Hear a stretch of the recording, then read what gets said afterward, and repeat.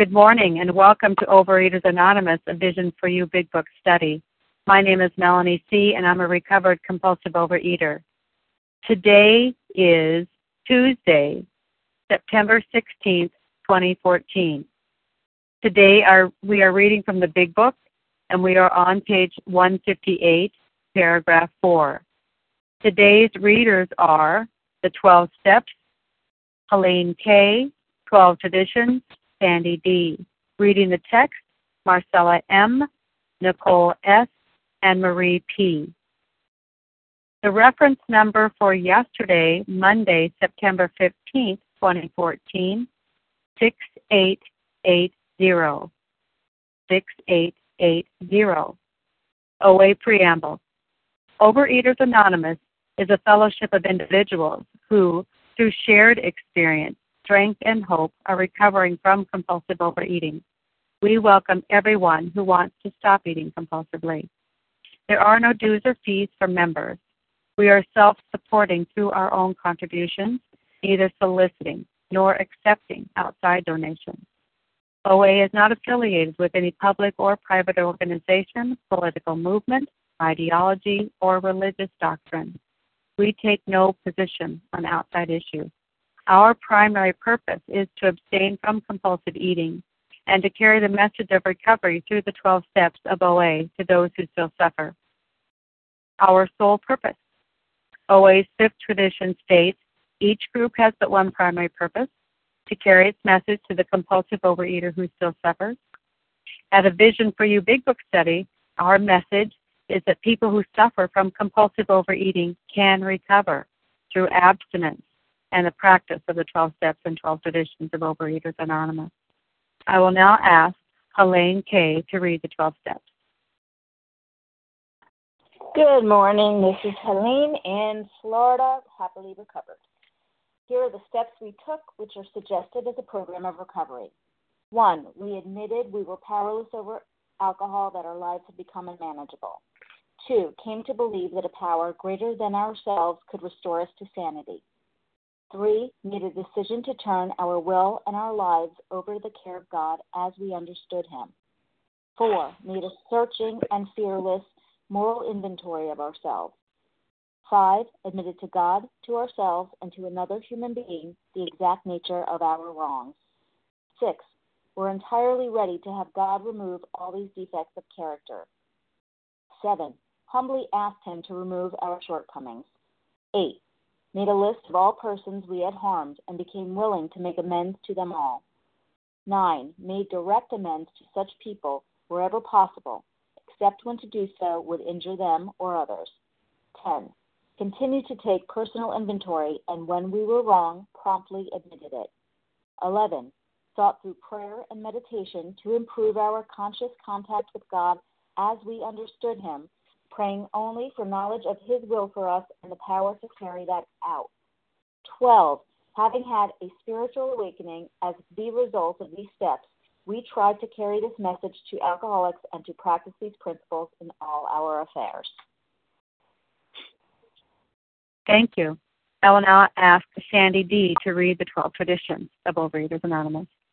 Good morning. Thank you. This is Sandy D., recovering compulsive overeater. 1, our common welfare should come first. Personal recovery depends upon OA unity. 2, for our group purpose, there is but one ultimate authority, loving God as He may express Himself in our group conscience. Our leaders are but trusted servants, they do not govern. 3, the only requirement for OA membership is a desire to stop eating compulsively. 4, each group should be autonomous except in matters affecting other groups or OA as a whole. 5, each group has but one primary purpose, to carry its message to the compulsive overeater who still suffers. 6, an OA group ought never endorse, finance, or lend the OA name to any related facility or outside enterprise, lest problems of money, property, and prestige divert us from our primary purpose. 7, every OA group ought to be fully self-supporting, declining outside contributions. 8, Overeaters Anonymous should remain forever non-professional. but our service centers may employ special workers. 9. OA as such ought never be organized, but we may create service boards or committees directly responsible to those they serve. 10. Overeaters Anonymous has no opinion on outside issues, hence the OA name ought never be drawn into public controversy. 11. Our public relations policy is based on attraction rather than promotion. We need always maintain personal anonymity at the level of press, radio, film, television, and other public media of communication. 12. Anonymity is the spiritual foundation of all these traditions, ever reminding us to place principles before personalities. Thank you. Thank you. Our sole purpose. How our meeting works. Our meeting focuses on the directions for recovery described in the Big Book of Alcoholics Anonymous. We read a paragraph or two from the literature, then stop and share on what was read. Anyone can share, but we ask that you keep your sharing to the topic and literature we are discussing, and that you keep your share to approximately 3 minutes. Singleness of purpose reminds us to identify as compulsive overeaters only. Our abstinence requirement for moderators is 1 year, and for readers is 6 months. There is no abstinence requirement for sharing on topic. This meeting does request that your sharing be directly linked to what was read. We are sharing what the directions in the Big Book mean to us. To share, press star 1 to unmute. Once you are done sharing, let us know by saying pass. Then press star 1 to mute your phone. In order to have a quiet meeting, everyone's phone except the speaker should be muted. Today we resume our study of the Big Book on page 158, paragraph 4, and I will ask Marcella M. to begin reading. Good morning. This is Marcella, recovered compulsive overeater in Boston. That was June 1935. He never drank again. He, too, has become a respected and useful member of his community. He has helped other men recover and is a power in the church from which he was long absent. Good morning, everybody. So exciting to be here in this paragraph. Let's look at some dates because we're talking about Alcoholics Anonymous number 3. On page 171, the beginning of Dr. Bob's story, it says that he got sober on June 10, 1935. June 10, 1935. Bill had been sober for 2 years, and he meets with the last drink of Dr. Bob was June 10, 1935. And then on page 184, which I strongly encourage you, all of you, after we're done with this meeting, to read the story of Alcoholics Anonymous number 3, which is at the beginning of the story. It said there, in page 184, that it was June 26, 1935. So just imagine this. Bill is 2 years sober. Dr. Bob is 16 days sober, 2 weeks and 2 days. And they come to pass the message to number 3. What really makes me dizzy is not only the miracle that 3 hopeless drunks are sober now, but the speed in which this recovery happens. Like oftentimes people ask me, how long does it take to recover? Well, I think it's up to you how desperate you are and how free do you want to be. Dr. Bob took 2 weeks? And the third one, now listen to this, the third one recovered immediately. Does that mean that he didn't do the steps? No. But he immediately, in a matter of hours, felt that unequivocal hope and that unequivocal spirit that says, I got this. I'm going to do all the steps and I'll never drink again. Where does that confidence come from? From the higher power, not from the 3 drunks. From a power that was even bigger than the 3 drunks together. So, how often do we do the steps? Daily. And how quickly do we do the steps? I better, if I want to keep this unbelievable blessing of being recovered in my body, I better know how to do the steps in one day. And you know what? Even more, for the compulsive overeater that I am, I need to do all the steps before I start eating my breakfast. Before. In front of my breakfast, do I have a resentment? If I have a resentment or a paralyzing fear, it's in my best interest that I don't start eating. And if I'm going to eat breakfast today, I better go from 4 to 9 quickly, like in 15 minutes, so that I can start eating in safety again. Because a compulsive eater like I'm, it's not only my alcoholic food, it's the volume. And it's not only the volume, it's the way that I eat my safe food. I don't have words. We could spend one full day in this paragraph alone. The steps are doable.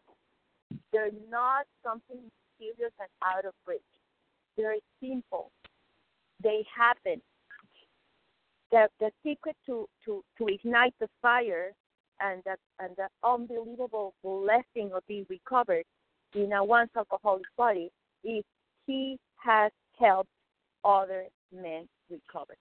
One of the most common resistance that I find when I work with another person is, no, I can't sponsor people. I just can't. I'm just too new. I still need to spend one-on-one time with you alone because we're self-centered, right? We're self-centered, and we have this full self-importance. As soon as I got like a teeny little sparkle of relief with my sponsor in A Vision for You, I remember that I printed flyers. It was in the first year of A Vision for You. I printed flyers with the phone number and this hope. We can recover through abstinence and the practice of the 12 steps and the traditions. There is recovery. It's not a fairy tale. It's not something that happened back there and then. It's something that is happening right here, right now, among us.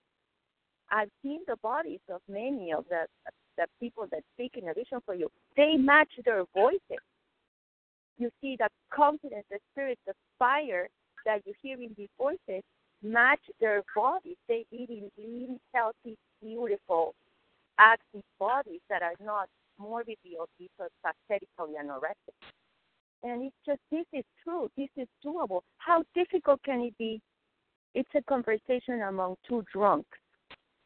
It's not deep philosophy. It's not the latest trend in psychology. It's not like ultra-Orthodox religion. It's a simple talk about among two people that need recovery.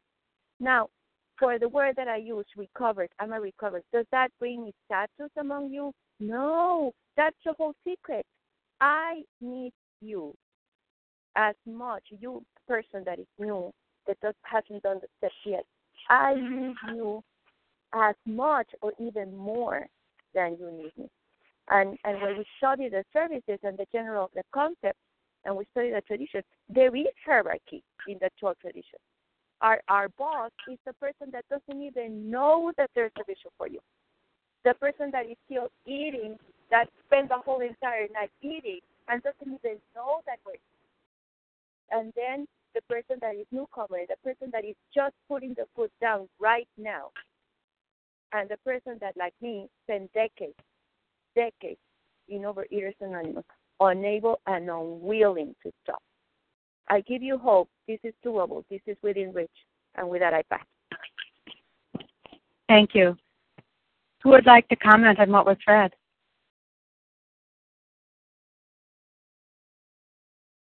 This is Larry. Good morning, Larry. Oh, sorry. I hear Larry, and then I did hear Janice come in, too. Thanks, Larry. If you go ahead first. Sorry. Oh, no, you're fine. Oh, thanks, Melanie. I appreciate it. Appreciate your service. Larry, recovered compulsive overeater from Chicago.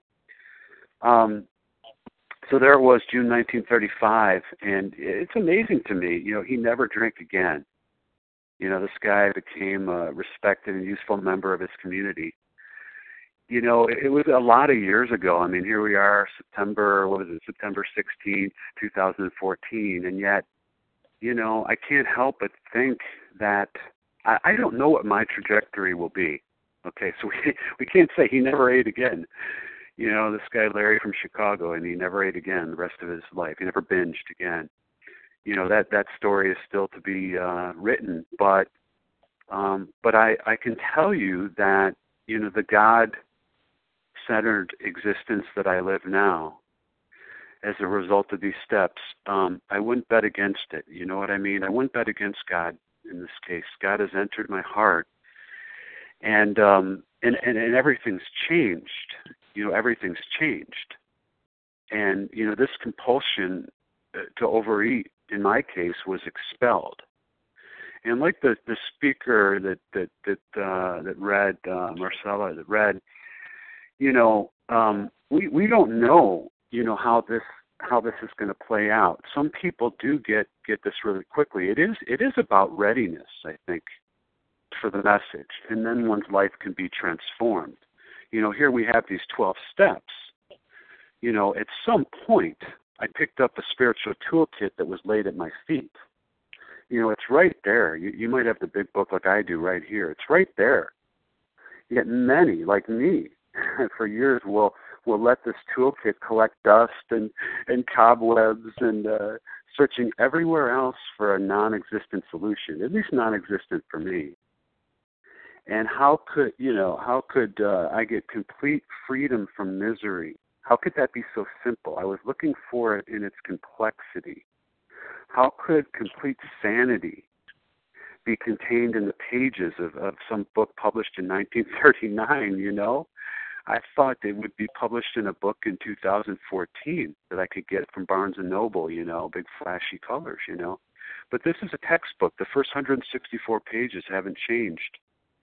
And, you know, I'll say that if we think that our main problem centers in the food or the alcohol or some other substance, you know, we'll remain stuck in the quicksand. I know that from experience. No, we have to be rid of the things in ourselves which have been blocking us. You know, my food was but a symptom. You know, I had to get down to causes and conditions. And you know, I you know, in the chapter How It Works. So this guy, you know, he got sober, never had to drink again. But it doesn't say in chapter 5, you know, rarely have we seen a person fail who has thoroughly followed a better food plan. You know, those who do not recover are people who cannot or will not, you know, completely give themselves to this simple program of physical exercise or fill in the blank. You know, it's about following this program precisely so that we can get a new relationship with our Creator. That's what fills my heart this morning. And anyone at all can have it. I'm nothing special. So grateful that this program saved my life. With that, I'll pass. Thanks. Thank you, Larry. Janice M. Yes, good morning, Melanie C. and everyone. My name is Janice M., and I am a grateful, recovered, compulsive overeater. Well, it says he never drank again. Never. So this is in hindsight that this is written, and this is still what happening today to a lot of us. Never till today. You know, today's a new day. But when we say never, how can that happen? You mean to tell me I'm never going to eat that binge food again? Well, the sentence before says, but he had found God, and in finding God, he found himself. That's the solution to solve my problem of the obsession of my mind. That's why he never drank again on a daily basis, because every day when God does things, he does it. When I try to do something, it doesn't happen. So the willingness came to bring God in, who's my higher power also, and he solved my problem. He took away the obsession for the day. And therefore, if I didn't have the obsession to pick up the donut or whatever it was, then the allergy wouldn't start. It's simple. It really is. Once we experience and go through the steps. Now, remember, he was a corker.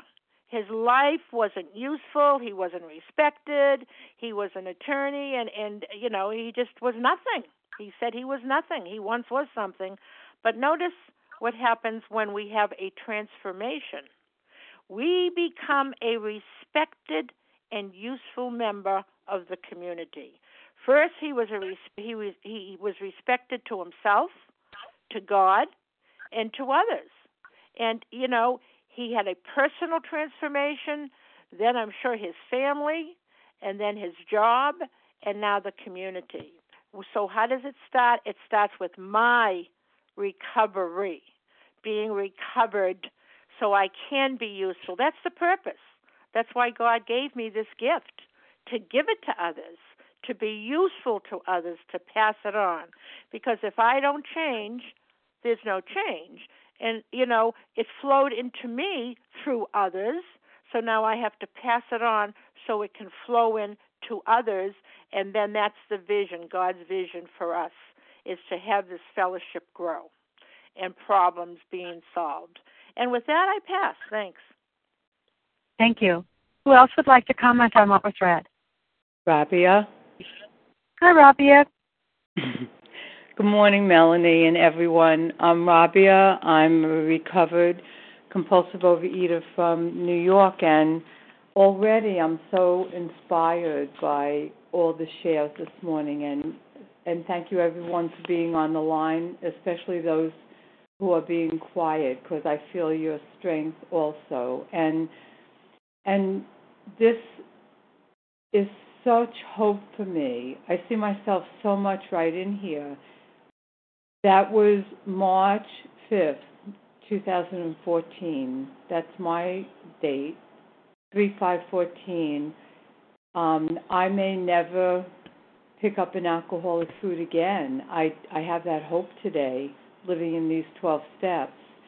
And he has become a respected and useful member of his community, and that's my OA fellows. And I must have my OA fellows in my life. I can't do this by myself. I need all of you and my face-to-face fellows and God and to do this. And so in my prayer and meditation meeting time this morning, in my prayer and meditation time, I was thinking again about Rabia, I just wanted to say that you're breaking up. If it's the same thing I'm hearing on my phone that everyone else is hearing, can you readjust? Oh, am I breaking up now? No, it's not better.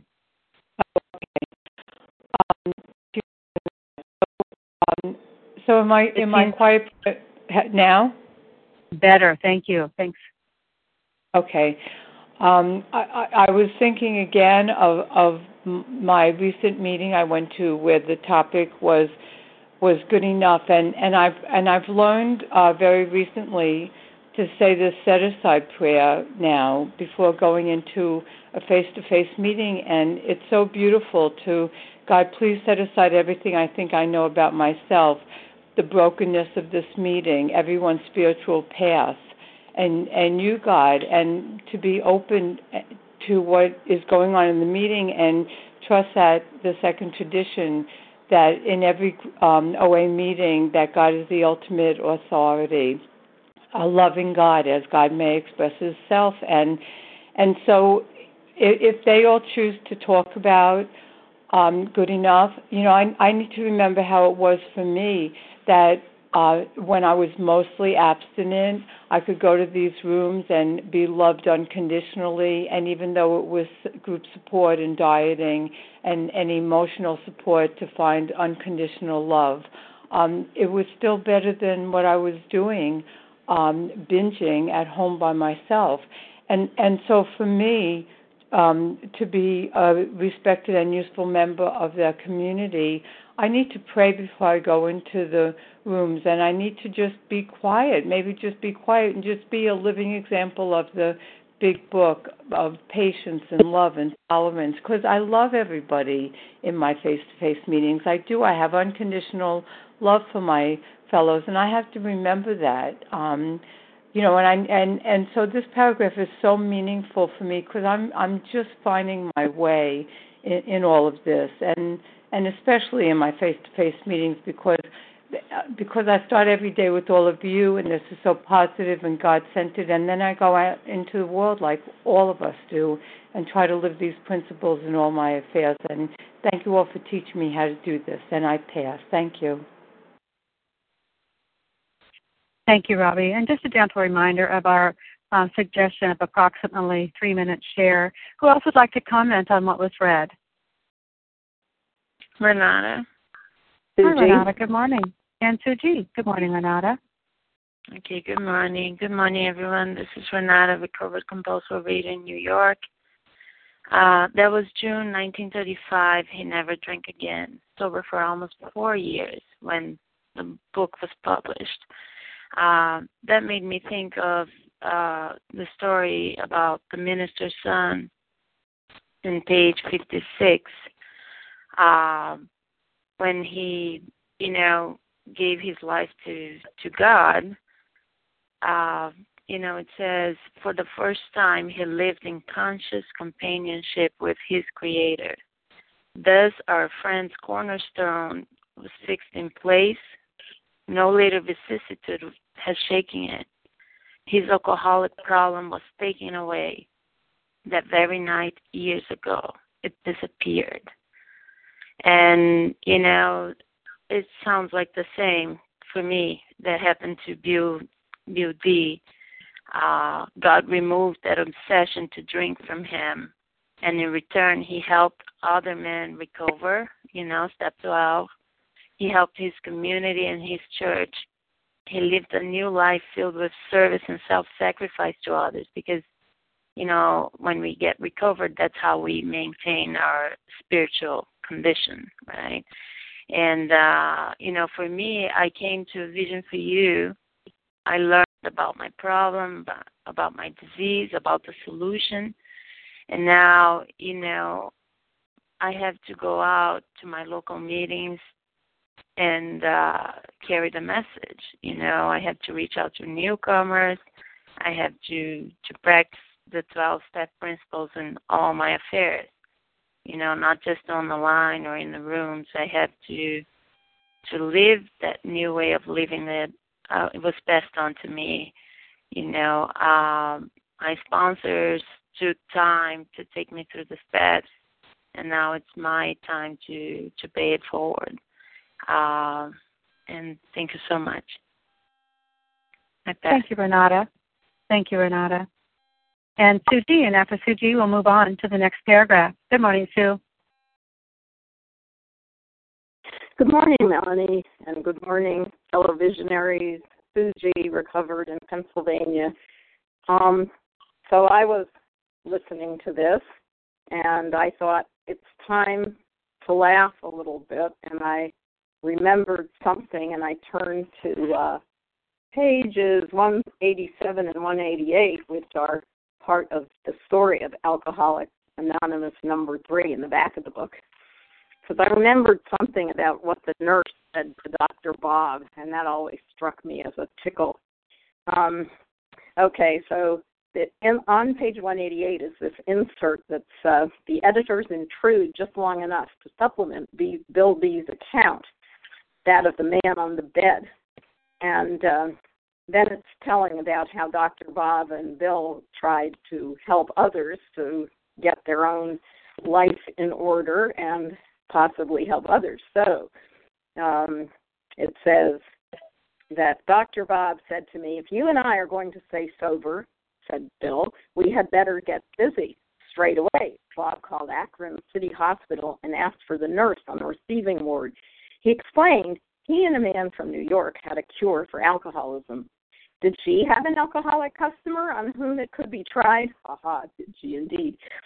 Knowing Bob of old, she jokingly replied, well, doctor, I suppose you've already tried it yourself. That always struck me, because that's the thing. It's like we have found the enemy, said Pogo, and they is us. That's what we laugh about here. And that laughter brings us such joy. It's just such a wonderful thing. And it has a bit of that on the page before, the part we've kept reading over recently in the last few days, that until I get things straightened up and begin to get the respect of my wife and some other people back and get my finances fixed up and so on, said Bill V. And they, that is Bob and Bill, both laughed very heartily and said, that's better than you've been doing it, isn't it? Which, of course, was true. Thanks for letting me share. I pass. Thank you, Sue G. And Nicole S., would you take up the next paragraph, which is paragraph 5 on page 158, and read 2 paragraphs going over to page 159, ending with added to the fellowship?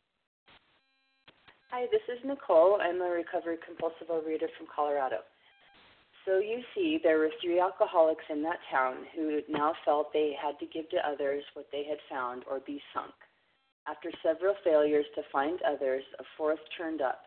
He came through an acquaintance who had heard the good news. He proved to be a devil-may-care young fellow whose parents could not make out whether he wanted to stop drinking or not. They were deeply religious people, much shocked by their son's refusal to have anything to do with the church. He suffered horribly from his sprees, but it seemed as if nothing could be done for him. He consented, however, to go to the hospital, where he occupied the very room recently vacated by the lawyer. He had 3 visitors. After a bit, he said, "The way you fellows put the spiritual stuff makes sense. I'm ready to do business. I guess the old folks were right after all." So 1 more was added to the fellowship. And again, this paragraph, I look at it and it, starts out with their realization that they had to give away what they had, or they were going to be sunk.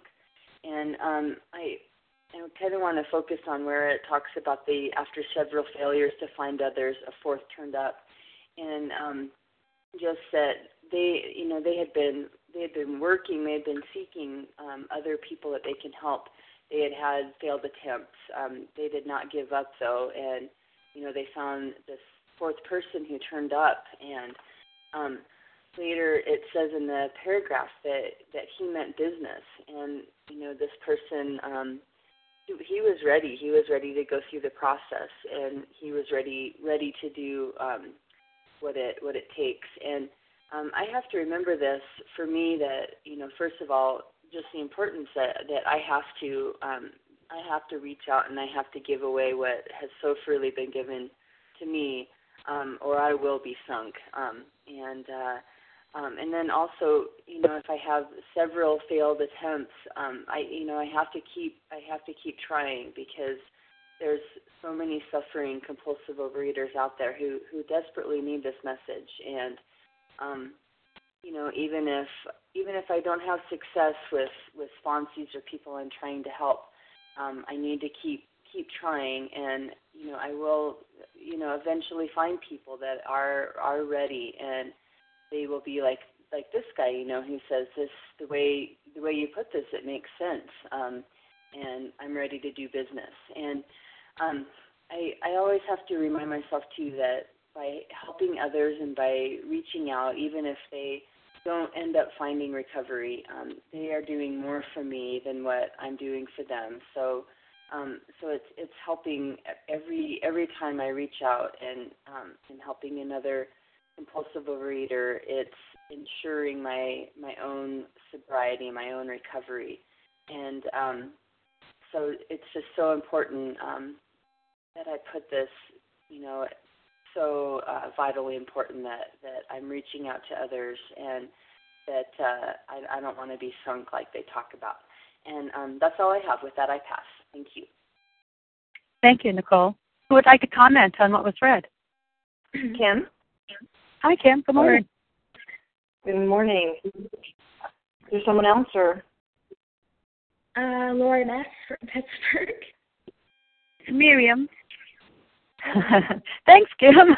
We've opened up some more opportunities here. Hi, Lauren. I hear you, and then I hear Miriam just right after that. Good morning, everyone. My name is Kim Z, and I'm a recovered compulsive overeater from South Jersey. And I'm going to read that line. So you see, there were 3 alcoholics in that town who now felt they had to give to others, that they had what they had found or be sunk. I heard recently a speaker say that AA creates 2 needs. That's their job. It creates the need to do the steps and it creates the need to carry the message, and the need to do the steps, that's what we're seeing here. That's the technique we're seeing here. Meetings offer hope, but before they offer hope, they offer hopelessness. Because until we're hopeless, until we understand the true nature of our illness, why would we care about these steps? That's my experience. My experience in a way was that meetings never covered the doctor's opinion, so I was trying to diet my way through this fellowship. It wasn't until someone opened up that doctor's opinion and truly showed me what I suffered from, when I truly saw, oh crap, I'm screwed.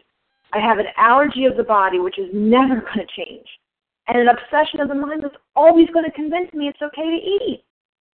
And in that hopelessness and seeing people in whom the problem has been solved, it created the need for me to do these steps.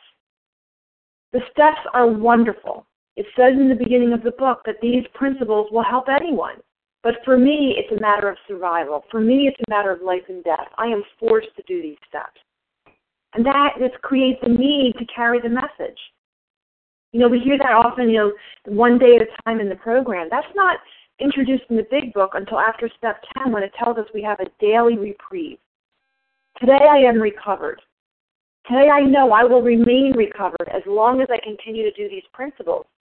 But I am also equally convinced if I stop doing these principles, if I'm not connecting today daily with recovered people, if I'm not connecting daily with God, and if I'm not carrying this message, that mental twist will come back, which means it's going to convince me to pick up the food, and because the allergy is never gone, I'm going to be binging in that vicious cycle of the doctor's opinion.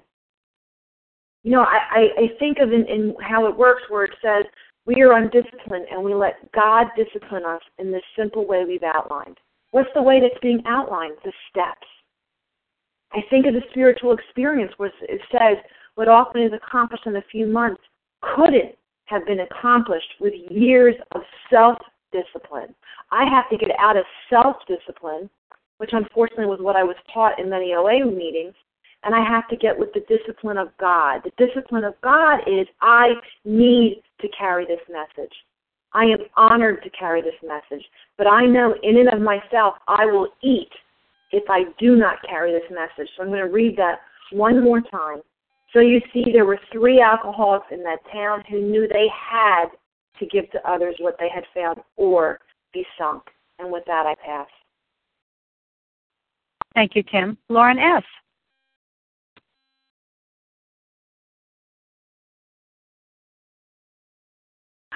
Thank you. Hold on just a moment. Go outside. Oh, hello, guys. I have not shared in quite a bit. Lauren S. from Pittsburgh, Pennsylvania, a recovered compulsive overeater. And reading this paragraph, I just tried to relate it to myself because I take this story as almost like another personal experience, like the stories in the back of the book. So I related to the man they were talking about when they say, he had deeply religious parents. And in my case, how do I relate to this? Well, in my case, my parents are still baffled that my version of my higher power is not the same as the one that I was raised with in my church of my childhood. But in my experience, I have a loving relationship with God that saved my life, and I just have to be loving and tolerant with where they're coming from. And the second thing that I relate to is when, finally we see his surrender on the top of page 159, when it says he suffered horribly from his sprees, nothing could be done for him, but finally he consented, and he was willing to accept the spiritual message that was given to him, and it seemed then that he was added to the fellowship. And that was sort of my experience. coming from, I'm trying to remember how I really consented to do this work. Well, what got me here was listening to this meeting, and before that, I was really thoroughly involved in the tools in the fellowship, and I was abstinent, but I wasn't willing to accept a spiritual message. I would cringe at the sight of the word him and creator when people would read from the book and the steps, but I believe he consented, just not even because of the spiritual message, but because he heard fellows who are just like him, his pals, his buddies. And that's what I got from this meeting when I first listened to it. I wasn't hearing necessarily a message about changing your spirit, your soul, but I just related to you women from hearing you share about your past. And thank you for letting me share, and it's good to be able to chime in this morning. And with that, I will pass. Thank you. Miriam G.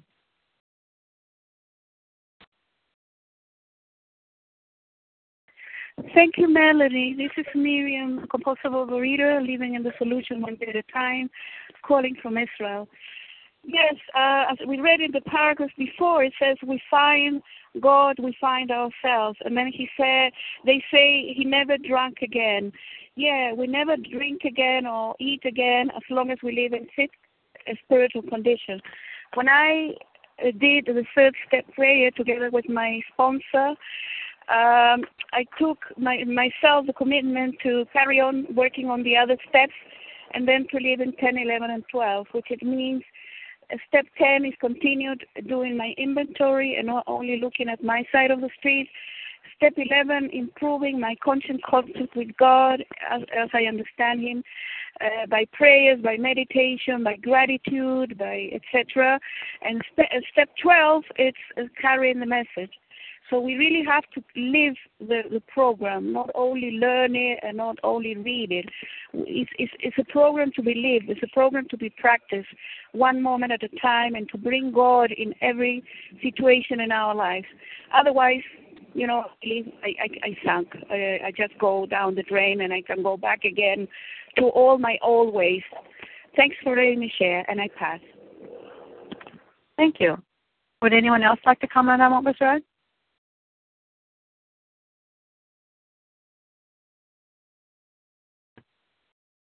Well, then let's move on then. Marie P., would you please read the next paragraph on page 159, paragraph 2? Okay. Thank you, Melanie. Good morning to all my fellows.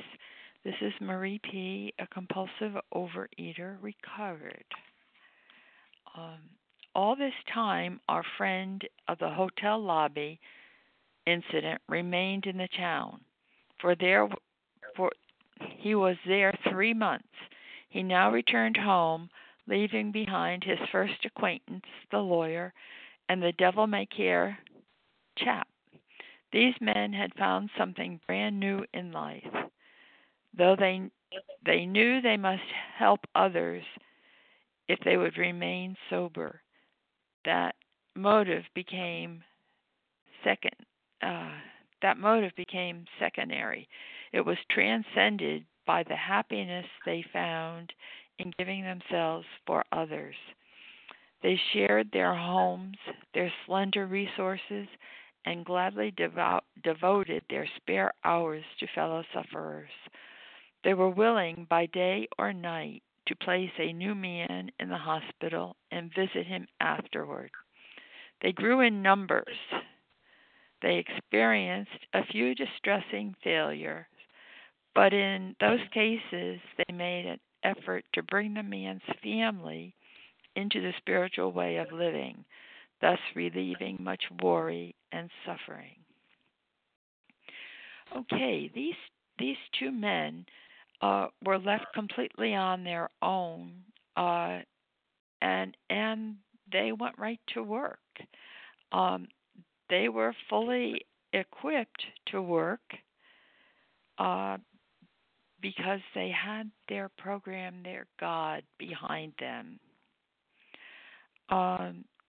Helping others is so natural and automatic to me. after I took step 9. I feel that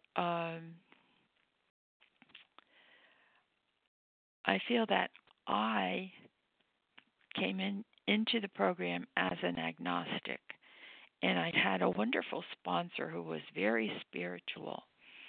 And in a short period of time, I was saying to her, well, my God, and she said to me, what? What did you say? And right then and there, we both knew that my God had spoken to me, and I was on the right track. And that was wonderful. I also found out that my God, being my God, helped me to help others, not to be just in this program for the food. Because now if I think of the food, my immediate reaction is I can't touch that food. My love is to God and the other people I'm helping. And that being the case, I have to stay abstinent if I want to continue loving them the way I do now. Because if I eat the wrong thing, I can't sponsor them. So that was the big thing of this program, that I became abstinent with the help of God, just like these men became sober with the help of God. And now they're delivering the message to their new members, and the idea of helping these new members transcends the happiness they got in giving them and not drinking any longer. And that's a miracle. I attest to it. And thank you for letting me share. I pass. Thank you. Thank you, Marie. Who would like to comment on what was read?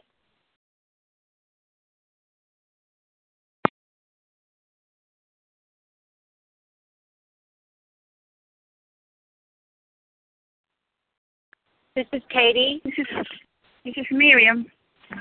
Hi, Katie. Leah. And then I also heard Katie, Miriam, and Leah. Thank you. Okay. This is Katie F., a recovered compulsive overeater in Virginia. And, the thing that I like to focus on,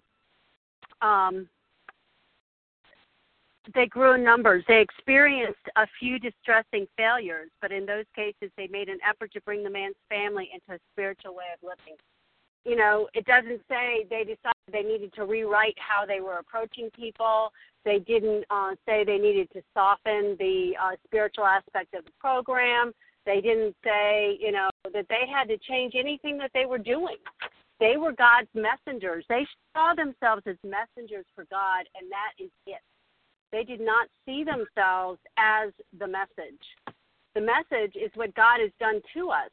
And unless someone is on board with believing me and believing that God has changed me, and they want to do what I do, or at least some version of what I do, there's nothing more I can say.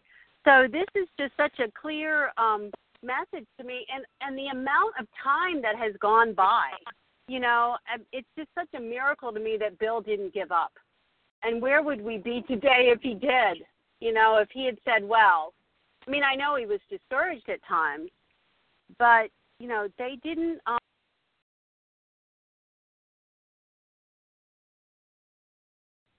Press star 8, Katie. We just lost you. Yeah. Am I back? Yes. Okay. So, I just think that, people can get so discouraged with, how many people are coming to the meeting or how many people are doing this or that. And my job is to carry the message and to be a light and a beacon of hope at whatever face-to-face meeting or telephone meeting or whatever meeting I'm at. My job is not to make someone recover. I can't do that. If I could do that, I'd be a billionaire. But I can't do that. It's between them and their higher power. And when someone is willing to put down the food and to pick up this spiritual toolkit and to surrender to their higher power, then I'm there to walk with them. But I can't carry them. And with that, I'll pass. Thank you, Katie. Miriam G. Thank you, Melanie. This is Miriam, a compulsive overeater, living in the solution one day at a time, calling from Israel. Yeah, this program is all about God and building a relationship with Him. And we do get it as we go along through the steps, and then we live in 10, 11, and 12. And I believe that there's various ways of carrying the message, apart from, sponsoring people, guiding people through the steps, through the big book. It's also given, a good example in your community, given an example in your home, coming, of course, to this meeting and sharing. There's many, many ways of doing it. And I had an experience that I was a few years ago, like in a rehab, and, for people that were compulsive overeaters, and I was in a very, very bad state at that time. I didn't see any hope for me to get out of anything. And so I left, and the person that was guiding it saw me after a few years in a place, and she just couldn't believe it. The way, she saw the way I looked and the way not only looking at the thing with the weight, I still have weight to lose. I mean, that's not the thing. But she saw something on me that was different, that I was alive, and obviously it happened after I went through this process. And the main thing is to, as I said before, is to keep working on 10, 11, and 12. And that makes us grow even more, because spiritual growth there's never an end to it. Thanks for letting me share. Pass. Thank you, Miriam. Leah M. Thank you, Melanie, for your service. These men had found something brand new in life, though they knew they must help other alcoholics if they would remain sober. That motive became secondary. It was transcended by the happiness they found in giving themselves for others. I mean, obviously, this is such a profound story of transformation, and that's what is possible, through these steps. Bill D., as was the case for Bill W. and Dr. Bob, there was this natural progression as a result of their spiritual awakening. There was this natural progression of turning inside out from a life that was so self-centered, and selfish, and a life-taking habit of self-expression, to now a life-giving desire for service to others. I mean, that is a natural progression. That deep desire to help begins to emerge. That's what we're seeing here in the development of this fellowship in this community. That this chapter is entitled "A Vision for You." It's sharing about the hope for a community. Because this natural deep desire to help begins to emerge, and this true compassion for the suffering of others grows. It grows. It develops. It's gradual, but it's inevitable. So this spiritual awakening, as a result of these steps, as a result of these principles, began to manifest in service. That is the very nature of a transformed person. Remember, what is a spiritual awakening? It's a personality change, a psychic change. We begin to think differently, feel differently, behave differently. We are not who we used to be. Bill D. is not who he used to be. He has been born again, not in his body, obviously, but in his mind. His old ideas, his old emotions, his old attitudes that he had when he arrived in the hospital 8 times within 6 months of 1935, those attitudes and emotions have now been cast aside, and a whole new set of emotions and ideas and attitudes is now dominating him. And when we choose the lens of self, to dominate us, well, then we feel alienation and resentment and fear. But what if we choose the lens of spirituality? What if we choose the lens of harmony? Then we're going to feel unity, we're going to feel love, we're going to feel tolerance, we're going to feel cooperation, and we're going to want to serve. And that's what we see here. He got charged up about carrying the message, and that's what happens. I get charged up. I don't get charged up about me. I get charged up about us. I get charged up about what's possible. I get charged up because I've had the opportunity to watch with my own eyes and with my own soul people's lives become transformed. And that's something that, is so profound, to watch people's life become renewed and that they become reborn, that you just get quite a buzz from that. And so that's exactly what's happening here. The fellowship is being developed through this bright light of the program of recovery. And with that, I pass. Thanks. Thank you, Leah. And thank you to everyone who shared today. Our meeting has come to a close, and we will close this meeting with a reading from the Big Book on page 164, followed by the Serenity Prayer. Would Marcella M. please read A Vision for You? Our book is meant to be suggestive only.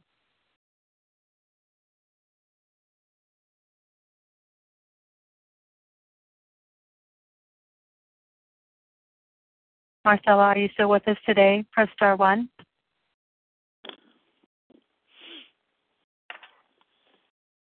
Perhaps Nicole S., would you be willing to read page 164 for us?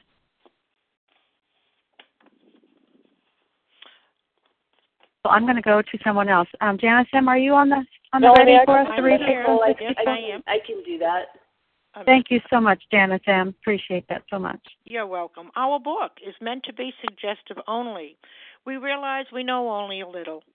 God will constantly disclose more to you and to us.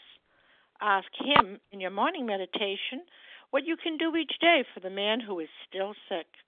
The answers will come if your own house is in order, but obviously you cannot transmit something you haven't got.